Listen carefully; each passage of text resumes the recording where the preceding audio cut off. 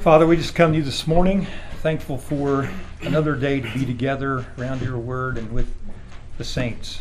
It's always a great joy for us to do that, experience that, and it's just your grace and your mercy which allows that, and thankful for these people who are here for this time today, and just pray that Holy Spirit, you would help us to rightly understand your word and the concept of contentment and also the sin of discontentment, and pray that we would incorporate this into our life. It would be something that we'll be able to put off discontent and put on contentment for your glory, and we would also just find our contentment and satisfaction in you, Christ, and no one else or no thing else. Pray this in your name. Amen.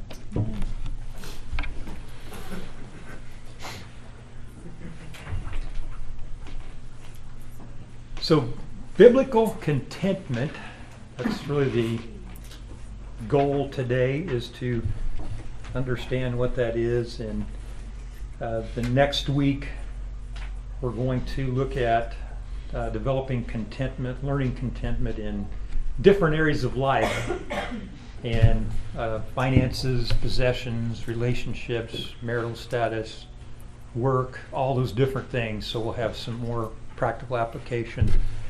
At least that's the plan, so we can get through today's lesson and then go from there. So what comes to your mind when you think of contentment, or what traits do you see in someone who is content?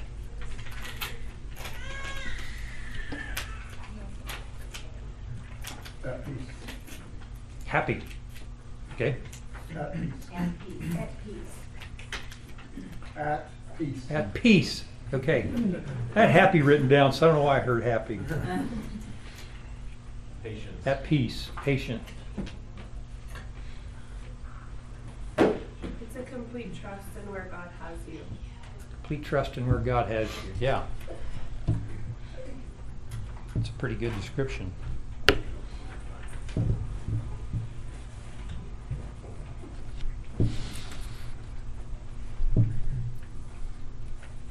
I kind of get like just a little picture in my mind when I think of contentment of just having had a meal that was good, and you had your fill, and like just being in a chair, just kind of just satisfied, full, good, yeah. I had one of those this week. Steak and potatoes. Okay. So Dan's drawing a picture for us of contentment. Dave, you gonna? I was gonna be more pessimistic, I think, sometime. I think of like lazy person. Lazy people are just content to be lazy. I don't know. Mm-hmm. That contentment, it kind of can lull you to a lazy state. Yeah, I was thinking about that this week in preparation. Where's the line between laziness and contentment? Is there one? And is it wrong to be ambitious? Like, you know, we might talk about that a little bit later. There is actually a book out called Rescuing Ambition by Dave Harvey. It's been out for a while, which talks about that. Like, are contented people lazy, or are they unambitious, or To jump in, there might be a bit of a difference between complacency and contentment. Complacency is like you stop trying, and contentment, you are okay with what you have, but that doesn't mean you're not like trying to, make it better in some way. You're just not, mm-hmm. you're not doing it in a way that makes you miserable. Yep. Circumstances have a lot to do with whether or not we're content or not. I want you to turn to Philippians 4 right now. We'll get there in a little bit, but I just wanted to give you a heads up to turn there. Any other comments on what you think comes to mind when you think of contentment? I think there's an absence of like competition, so like you'd be warm towards people, and just ready to bless them and listen to them, and there's like Yeah, that's good. Also an absence of complaining. Absence of complaining. That's huge. Because discontent is murmuring, complaining, grumbling. Kind of a settled spirit. I'm not sure what word I'm looking for, not settled, but just Stable. I think settled's a really good one. I had restful, settled, calm, peaceful. Perry said at peace. Satisfied, thankful, still. Silent. Are people by and large content? Why or why not?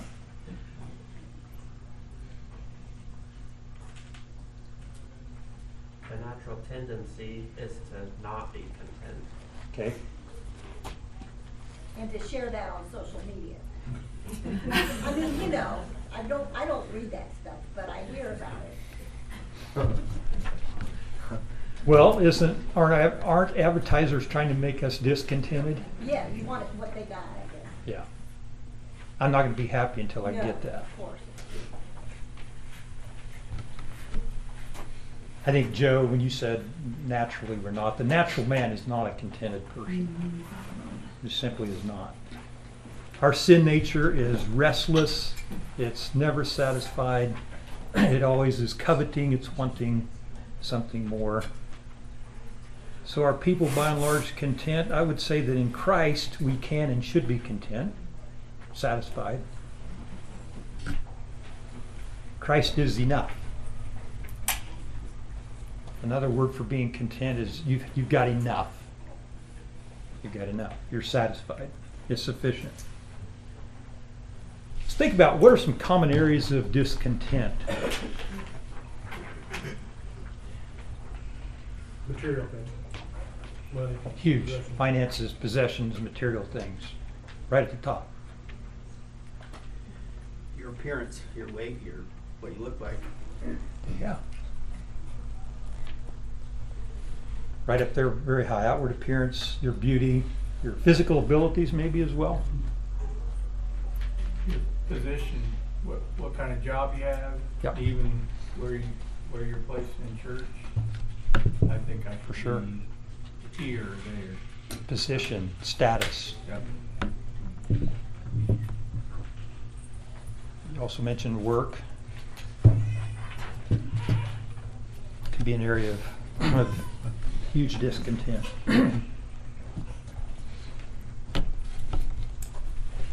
What else? Life choices and regrets. Some Mhm. people say, I shouldn't have made that decision 10 years ago, and they're discontent. Yeah. A lot of people live with a lot of regrets, and yeah. What about relationships, family, marital status? Some people may be discontent with the family they're in, or the person they're married to, or friends that they have. Gifts and opportunities. Be discontented with how we are shaped by God, molded by God, gifted. Like I wish I had that person's abilities, and downplay your own. Discontent with that.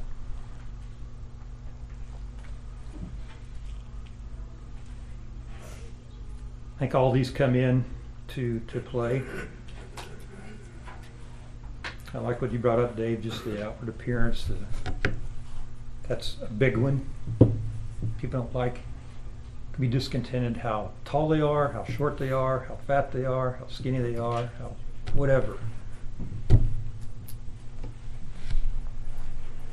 Comes into play a lot. I want to look at some scriptures that talk about being content or contentment. There's not a lot, but there's a few key ones. And probably didn't leave enough space here at the bottom of page 1 to write down some observations, but I just wanted to do some observation with you. I know that Precepts teaches observation. I like observation, and let's just look at these verses and make some observation as we move forward. And one of the most important verses on contentment is out of Philippians 4:11 through 12, 13, could have put 13 in here. So I put two different versions down, the NIV and the Holman Christian Standard as well. I like those because they both use the word, I've learned to be content, or I've learned the secret of being content in both situations there, and I think that's a really good rendering of the text. But what would you observe as you look at that text? Like keywords, commands, any contrast, comparisons? Can you read? I'll just read it. I'm not saying this because I'm in need, for I've learned to be content, whatever the circumstances. I know what it is to be in need. I know what it is to have plenty. I've learned the secret of being content in any and every situation, whether well-fed or hungry, whether living in plenty or in want. So, context-wise, Paul is writing this from prison, and he had received some generosity from the Philippians, and he was responding to that in an appreciative way.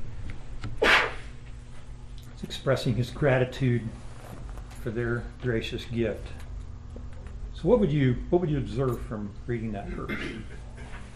Like you said earlier, this is not a natural bend, it's something we learn. You learn to be content. I think that is the key point of that text.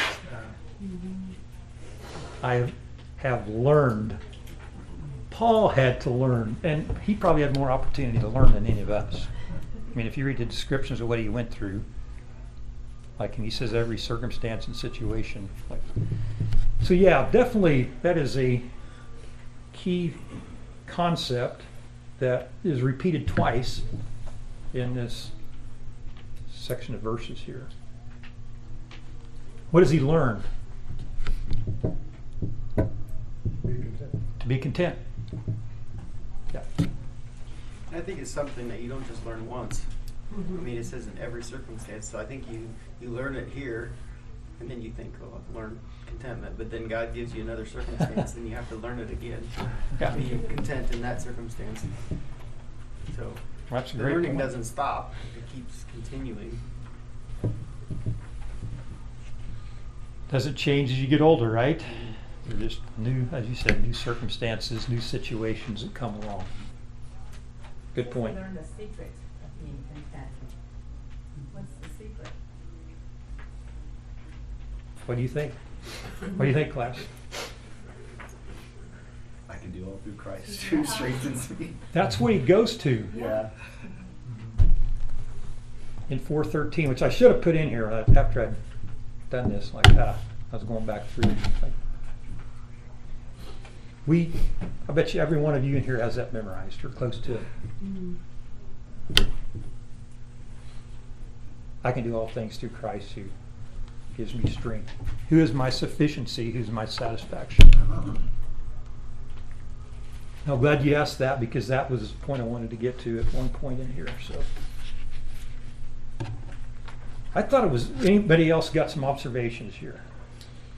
I think it's interesting that at the end he says, whether living in plenty or in want, there's still a temptation to be discontent and dissatisfied when you're fine, when you're level and everything's going great. Isn't that amazing? That's what I was hoping somebody would catch. You mean when I have plenty, I still have to learn to be content? Yeah, because when we have lots, we still want more. We're still a covetous people, or can be. Good catch. I think there's nothing that makes a child more discontented than to give them everything he needs. For sure. We're children of God, and we're pretty much no different. Other observations?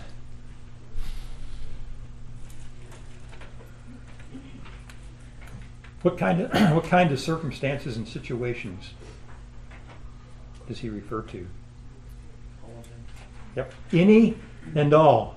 And leave anything out. Yeah, we don't get a get out of jail free card. I can be discontent in this circumstance. Yeah. We are going to talk later. You've looked further deeper in the lesson. Are there some areas things we should be discontent about? Yes. but we're not talking about that yet.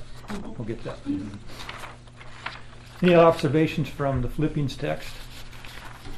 I think we got some of the high points there. Let's go to the second page.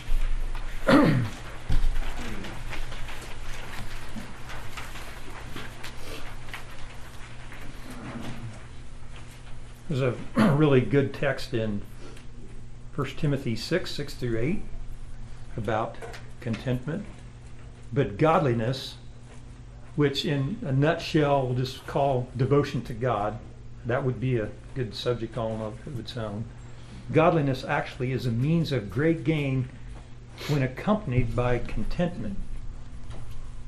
We have brought nothing into the world, so we cannot take anything out of it either. If we have food and covering, with these we shall be content. I think context-wise here, Paul's trying to tell Timothy as a pastor to warn those who want to be rich or who are rich. He's contrasting contentment and godliness with just a desire to be rich. It's kind of the context of these verses. So what observations would you make from this text in regards to content? It's interesting, he kind of establishes like a baseline, like you were born with nothing. And so whoever you are, wherever you're at, reading this, you probably have more than what you were born with. So like you still have reason to be content, despite your circumstances, no matter how bad they might be. I guess is what I'm kind of thinking in that context. You got food and a place to live. Mm-hmm. It's pretty, be content with that. Baseline for contentment. Yeah.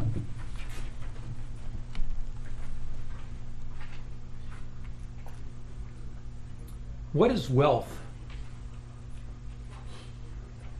What is something to be gained? What's the greatest gain according to this text? Godliness. With what? Yeah. Contrasting that with, in this section of verses, with those who want to be rich.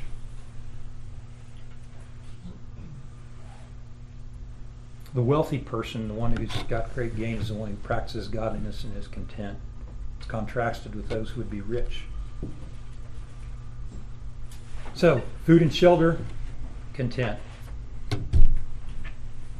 Does it mean you shouldn't try to increase your position in life in order to give yourself more opportunity, wealth-wise, particularly if it's for the purpose of distributing for God's glory? Again, don't want to diminish godly ambition at all.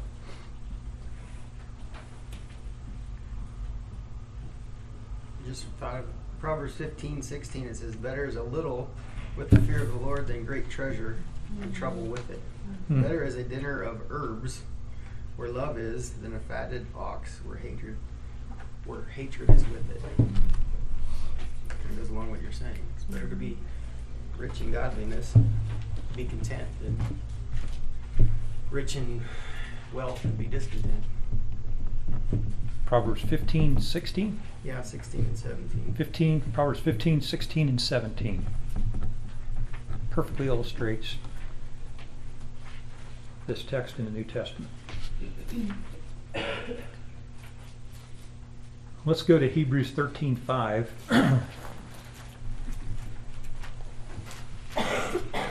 The ESV says, keep your life free from love of money and be content with what you have. For he has said, I will never leave you nor forsake you. The New King James Version says, let your conduct be without covetousness. Be content with such things you have, for he himself has said, I will never leave you nor forsake you. So I intentionally did that because I memorized, those of you who went through, memorized the word years ago, I memorized this verse in the New King James, and covetousness to me seems broader than the love of money. So I wanted to throw that in there. I think it's really talking about the love of money, but covetousness can be loving money, but can also be other things. So I think our life should be free from covetousness in general, not just the love of money. So that was my point in bringing those two different translations. Covetousness and the love of money are basically the same here. So what observations would you make from this text?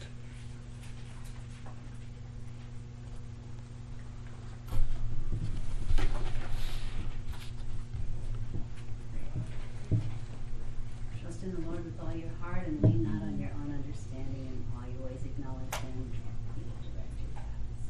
Yep. It's just-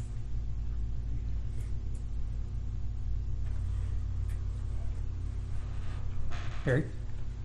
Just think that he's guiding our heart to remember that he controls a lot more of our circumstances than we believe we do within our control. That to trust him is more dependable. You think it depends on us, but he says, I'll never leave you nor forsake you. Okay, you're a biblical counselor, and you got somebody in your care or that you're meeting with. What from this verse are they to put off and what are they to put on?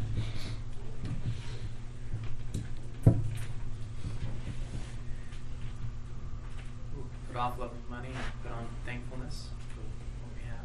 Yeah. Put off this pursuit of riches, money, this love of it, this coveting of it, and put on trust in God and thanksgiving and contentment. He said, I'll never leave you nor forsake you.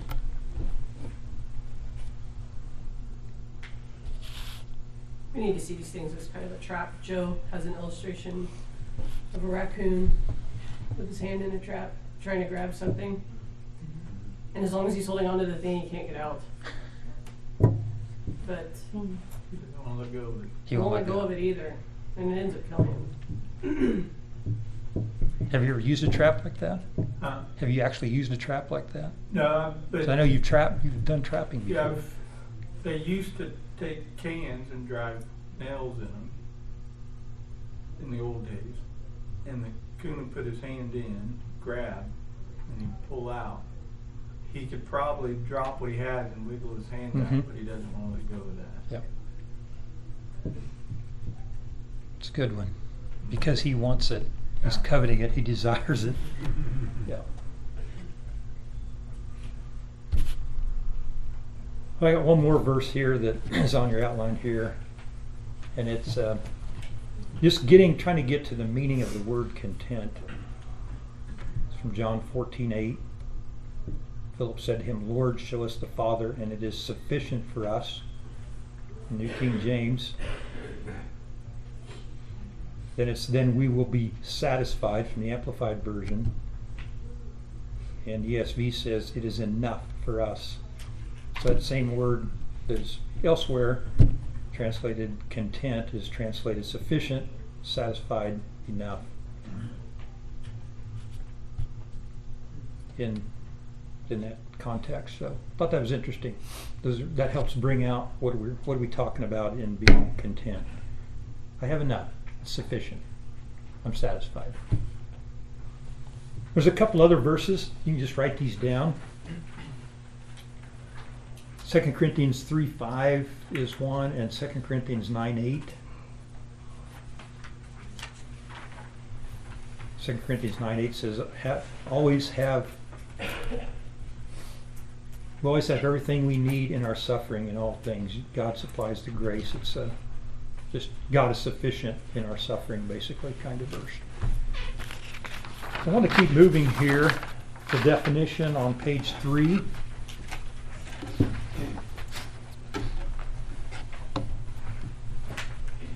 Taking out a blue letter.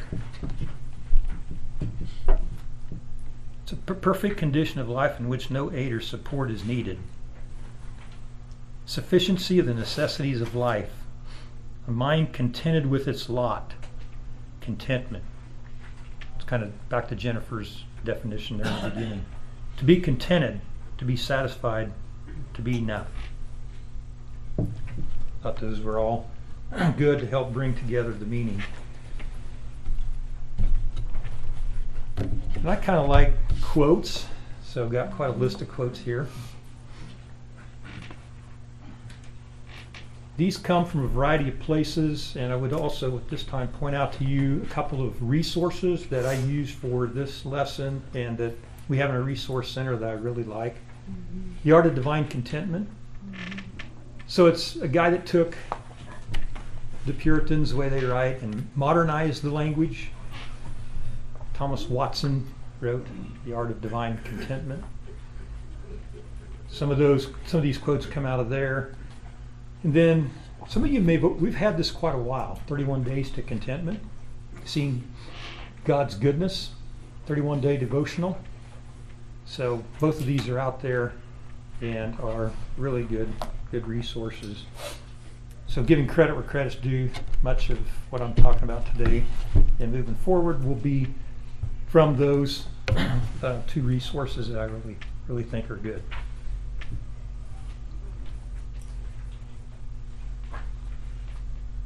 So Thomas Watson said, "There's no better antidote against coveting that which is another's than being content with that which is our own." Think about that for a little bit. The best antidote against coveting that which is another's is being content with that which is your own. Jeremiah Burroughs, he wrote the classic, the rare jewel of Christian contentment, I think is the exact title. And his definition of Christian contentment is that sweet, inward, quiet, gracious frame of spirit which freely submits to and delights in God's wise and fatherly disposal in every condition. So he kind of takes in every situation, delighting in God's wise and fatherly disposal, his will for your life, being content with his will for your life. So that's just the best, I think is the best definition that there is. I thought this next one kind of goes along with that. Contentment is an embracing of the providence of God. Discontent is pushing back against it. I don't think you know what you're doing. I don't think this is good. Another one from Thomas Watson. I do not know of any jewel that more decorates a Christian or glitters in the eye of God and man than that of contentment. If you guys got any comments on these, you're welcome to break in. Thomas Watson also said, if there is a blessed life here before we go to heaven, it is the contented life.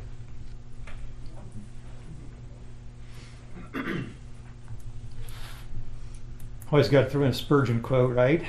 Spurgeon said, if you're not content with what you have, you would not be satisfied if it were doubled. Jerry Bridges, contentment with what we have is absolutely vital to our spiritual health. Thomas Watson again, discontent is to the soul as disease is to the body. Sinclair Ferguson, contentment is a direct fruit of having no higher ambition than to belong to the Lord at his disposal. Thomas Watson, discontent keeps a man from enjoying what he doth possess. Very true. A drop or two of vinegar will sour a whole glass of wine. And this one got to me. Contentment is wanting what you have and not wanting everything, not having everything you want. Be content with what you have. Matthew Henry, he is much happier that is always content, though he has ever so little, than he that is always coveting, though he has ever so much. Kind of back to the proverb that Dave brought up. Contentment is internal satisfaction which does not demand changes in external circumstances. Ouch.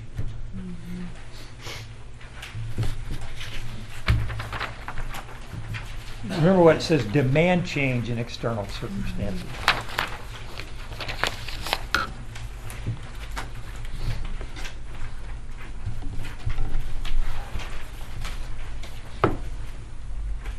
What seems to be the enemy of contentment?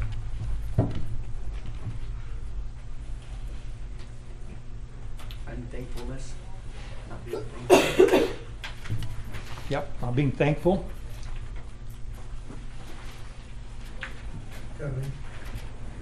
Coveting. So for your blank there, I'm actually, the word covetousness is and I go to the, that's the fill in the blank there in both of those. And then thankfulness is coveting as well. You want something else, you're not don't have gratitude. We're going to look at 5 roots of discontent right now, or 5 roots of discontent which leads to a lack of contentment.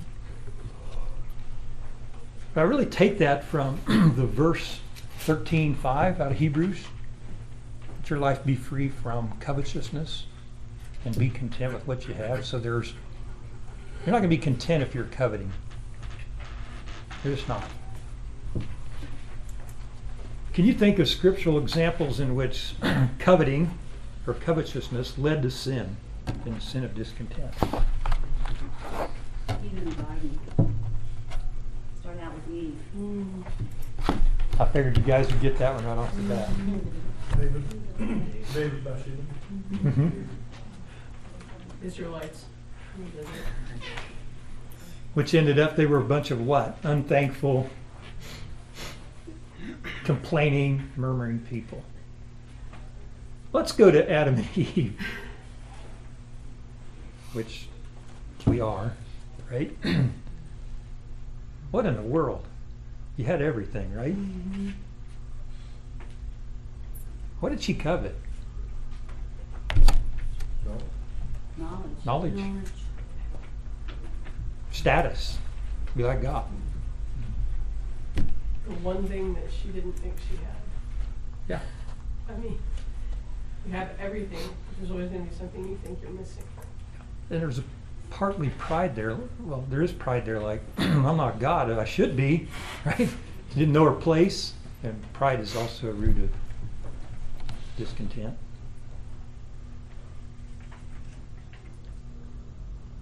Yeah, there's hardly a sin where covetousness is not an ingredient. Pretty hard to find one that's not. Adam and Eve. Perry, you mentioned David. Yeah, what in the world? He already had, I don't know how many wives, but he had to have that one. Solomon, like in Ecclesiastes, there's, I don't know if that's discontentment or if he was just running experiments, but it seems like he wanted to just, there's something that I want to experience that's not a satisfaction in what the Lord had given him, which was already amazing in itself, in his status and his power and his wisdom, and yet he was all like giving himself to all of these other things that he wanted to experience, and it got him into a lot of trouble. Yeah. All the wives. Yep. Jacob wanted Esau's blessing.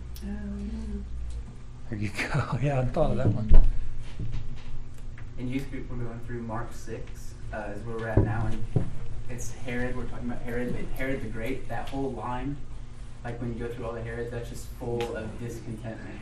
And like you can see, I mean, he had 10 different wives, I think, and just the family dynamics that was going on with Herod the Great. They just weren't content with what they had. I mean, one of the brothers married somebody, and then another brother married. They're just, the whole line just reeks of discontentment and not happy with what they had.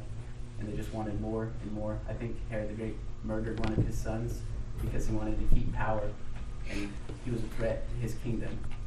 And so that whole line, lineage, just discontentment reeked through it, and it caused tons of damage to the family. Great illustration. Yeah. It's all over. We are a discontented lot, largely. Or potentially can be. James 4 talks about that. What is the source of quarrels and conflicts among you is not the source your pleasures that wage war in your members. And he goes on from there. We're discontent, we want more. We want, we want, we want. Coveting. We want, we want, we want. The 10th command, right? Thou shalt not covet. Shouldn't covet your neighbor's wife, his livestock, his land, his whatever. Why do they have to be in there? That's because we're prone the other way. Prodigal son, he wanted his father's inheritance. And then the brother that stayed behind wanted a party when his brother got one. You know, so like, everybody's coveting there.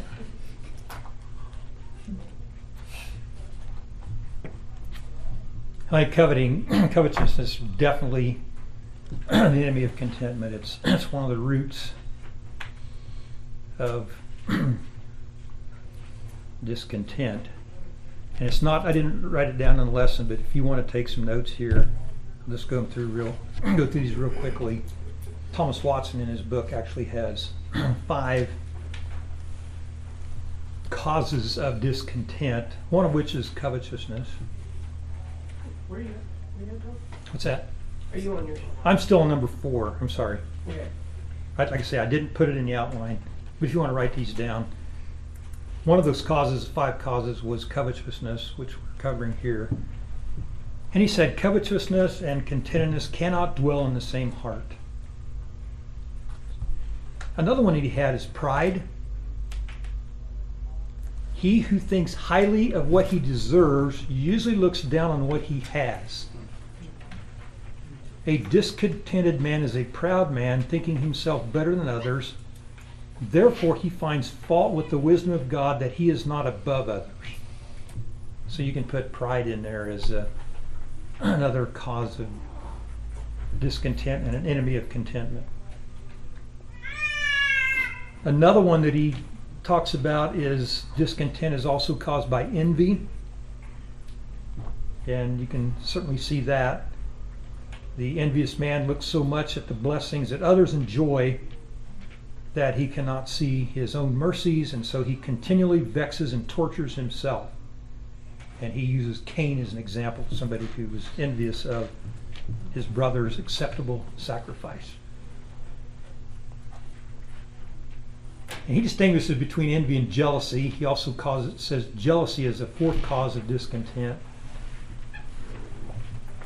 This is sometimes born out of sadness, and the spirit of jealousy causes the evil spirit to come within a person, and it creates real discontent. And then the last of the 5 that he brings up as the final cause of discontent is distrust. I distrust God. And he said it's a degree of atheism. The discontented person is ever distrustful. He is not trusting God in his situation, whereas in Hebrews it said, I will never leave you nor forsake you. So lack of trust in God as well is a cause of discontent. Any questions on that? Any thoughts on that before we move on to the benefits of contentment?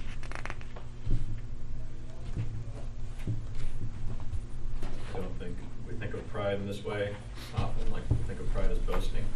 But I was thinking, like the Super Bowl game today, the winners can boast and show off. And the losing team can also be prideful too, by complaining and saying, oh, they made the wrong call, we practiced harder than them, we should have won. So pride can go both ways. For sure. Results in complaining, discontent.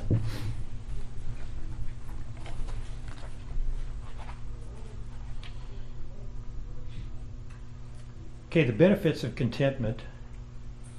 I wrote down some of what he has in the book. Might have mixed in 1 or 2 additional. A contented Christian carries heaven with him. And his point on that is that when you have God and rest, that's heaven. things. In heaven, we'll be in the presence of God in Christ, who is our rest, eternal rest. Sometimes they speak like Puritans of that day, and the language is a little bit hard to decipher, but I get what he's saying. Like, a godly person that's contented is like, that is heaven. It's like they're godlike and they're at rest, they're content.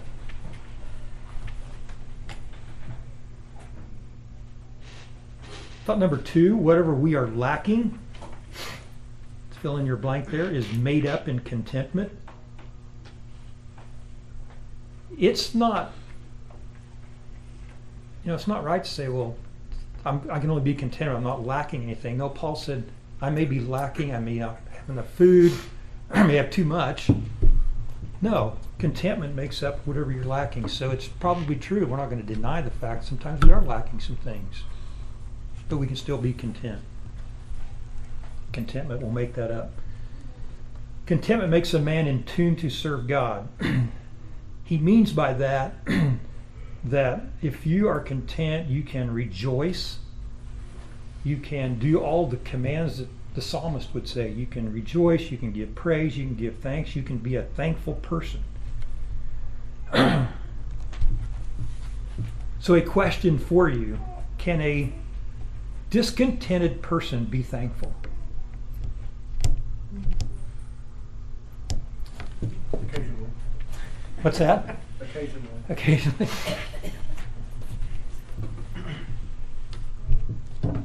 You probably know somebody like this.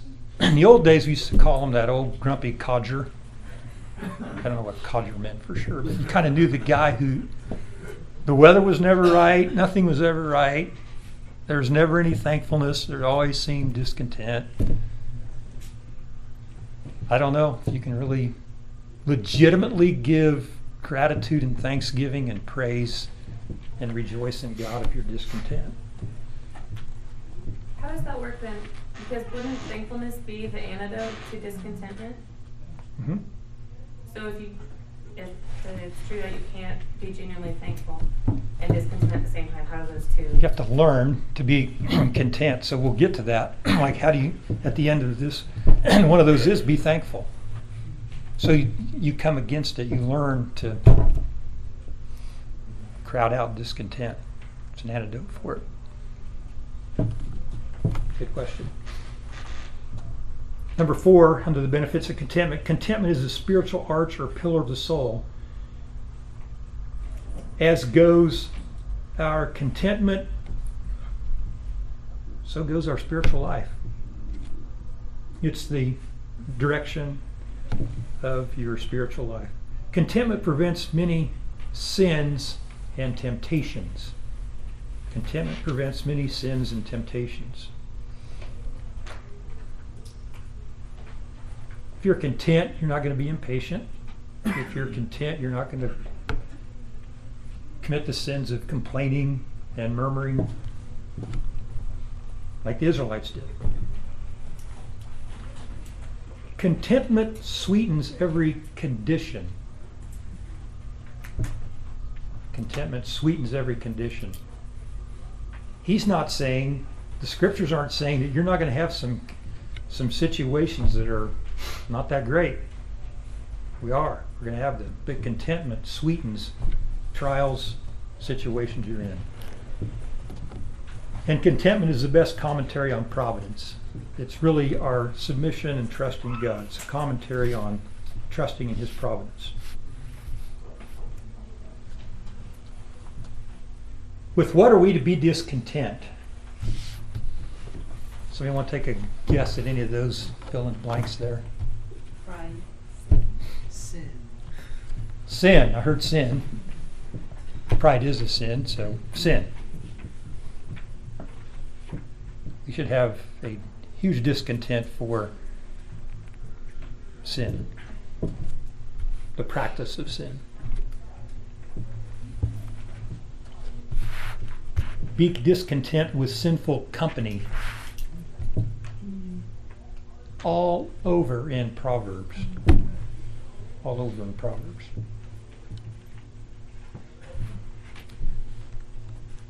Be discontent with fruitlessness.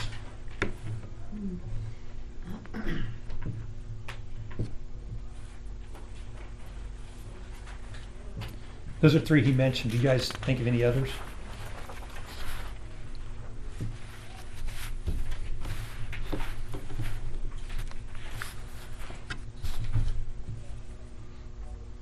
think being discontent with the world, just in a sense of it's so easy to try and make this our forever home, and we're not supposed to do that. That just leads to more Yeah. Be discontent with being content in this world. Is that the way you put that, Sean? Yeah. Yeah, you're right, Chanel. We can get really content and comfortable.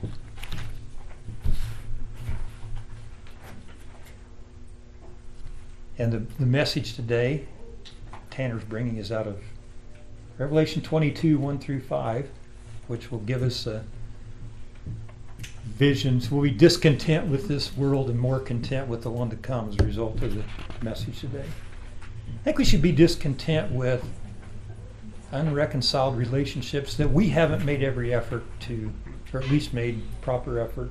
That probably comes under number one, being discontent with sin, but I think just being discontent with not making every effort to live at peace with one another.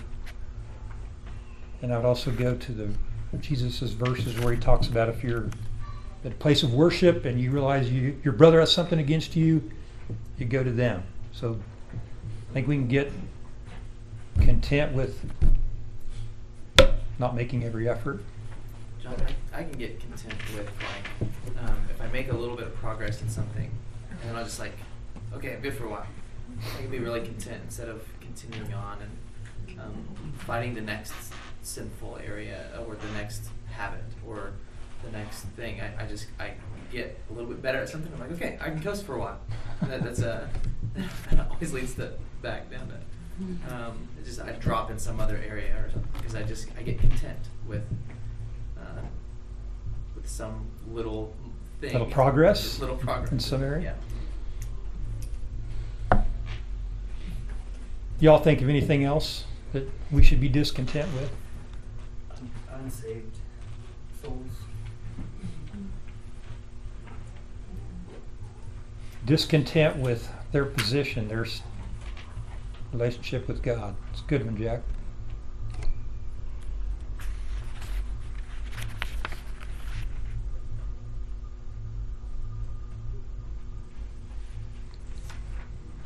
Can churches get content and complacent? In the wrong way? Like is our commission ever done to make disciples? We've grown, we've done enough. Probably not. We should be discontent with being contented about things that we shouldn't be. The status quo, I guess, is, I've heard that said, be discontent with the status quo. I like that one, be discontent with unreconciled relationships, because it's really easy to say, we just don't get along. Mm-hmm. So I'm just not going to talk to that person, we just don't get along. Yep. We should be discontent with that.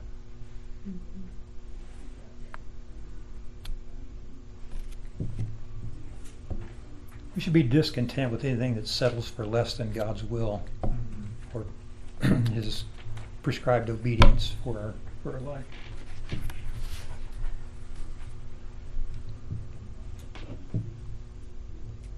Early on, one of the questions, what does a contented person look like? Page 5, characteristics that define a contented spirit. A contented spirit is a cheerful spirit. You want to fill in the blanks on that? A contented spirit is a thankful spirit. A contented spirit adapts to all situations. And that's directly from the Philippian passage. Whatever, any and all circumstances. I thought that was good. adapts to all situations. And man, did Paul have, manifold situations. And, as you said, Dave, earlier, we're going to have new ones come up as life goes on. We have to learn to be content in those. A contented spirit does not use sin as a solution. I think what is meant by that is I'm not going to kick against providence of God and His direction in order to get what I want. I'm not going to sin. I'm going to stay on the path He has me on until He gives me an exit. A contented spirit is a quiet or peaceful, you could say, quiet or peaceful and silent spirit. And by silent, what is meant is not complaining or murmuring. Probably know the people that tell you about how tough they have it, as opposed to the ones who quietly and humbly submit to it. Okay, down to a couple minutes, but here's how to learn contentment, attaining the divine art of contentment. Advance in faith. Whatever the trial, set faith to work. Get a humble spirit. A humble man is a contented man. Keep a clear conscience. The conscience is first pure, then it is peaceful. I really like that. If you don't have a clear conscience, you will not be a contented, peaceful person. Number 4, learn to deny yourself by mortifying your sinful desires. Put heaven in your heart, kind of what Chanel was talking about. The more we have heaven in us, the less earth will satisfy us. Number 6, remember you are a pilgrim, sojourner. You're in the world, but not of the world. 7, do not focus on what you lack, but on what you have. Study the inconstancy of the world. It's passing away. 1 John 2:17, the world is passing away. Think about that. So it's not something to be contented with in the first place. It's passing away. Regulate perception. And I found this under his definition of that, Thomas Watson's. If we could cure our distempered perceptions, we might soon conquer a discontented heart. In other words, I think we have perception that grass is greener over there. But that's a perception. So if we regulated what we think about things like that, we would conquer our discontentment. Consider how little will meet your needs. And through in Matthew 6:11, our daily bread, 1 Corinthians 6:8, be content with food and shelter. Again, we could have a whole class on, okay, that there is godly ambition and we should be industrious people. Number 11, meditate often on the coming glory. Our cross might be heavy, but one side of Christ will make us forget all of our former sorrows. And I like this one, pray often. Plead with God to work your heart towards this blessed condition. So I think we learn contentment, we pray for it as well, and ask Him to bring us to that blessed state. So next week we'll get into about 6 or 8 different areas where we tend to be discontent and talk about how the Scriptures counsel us in those areas.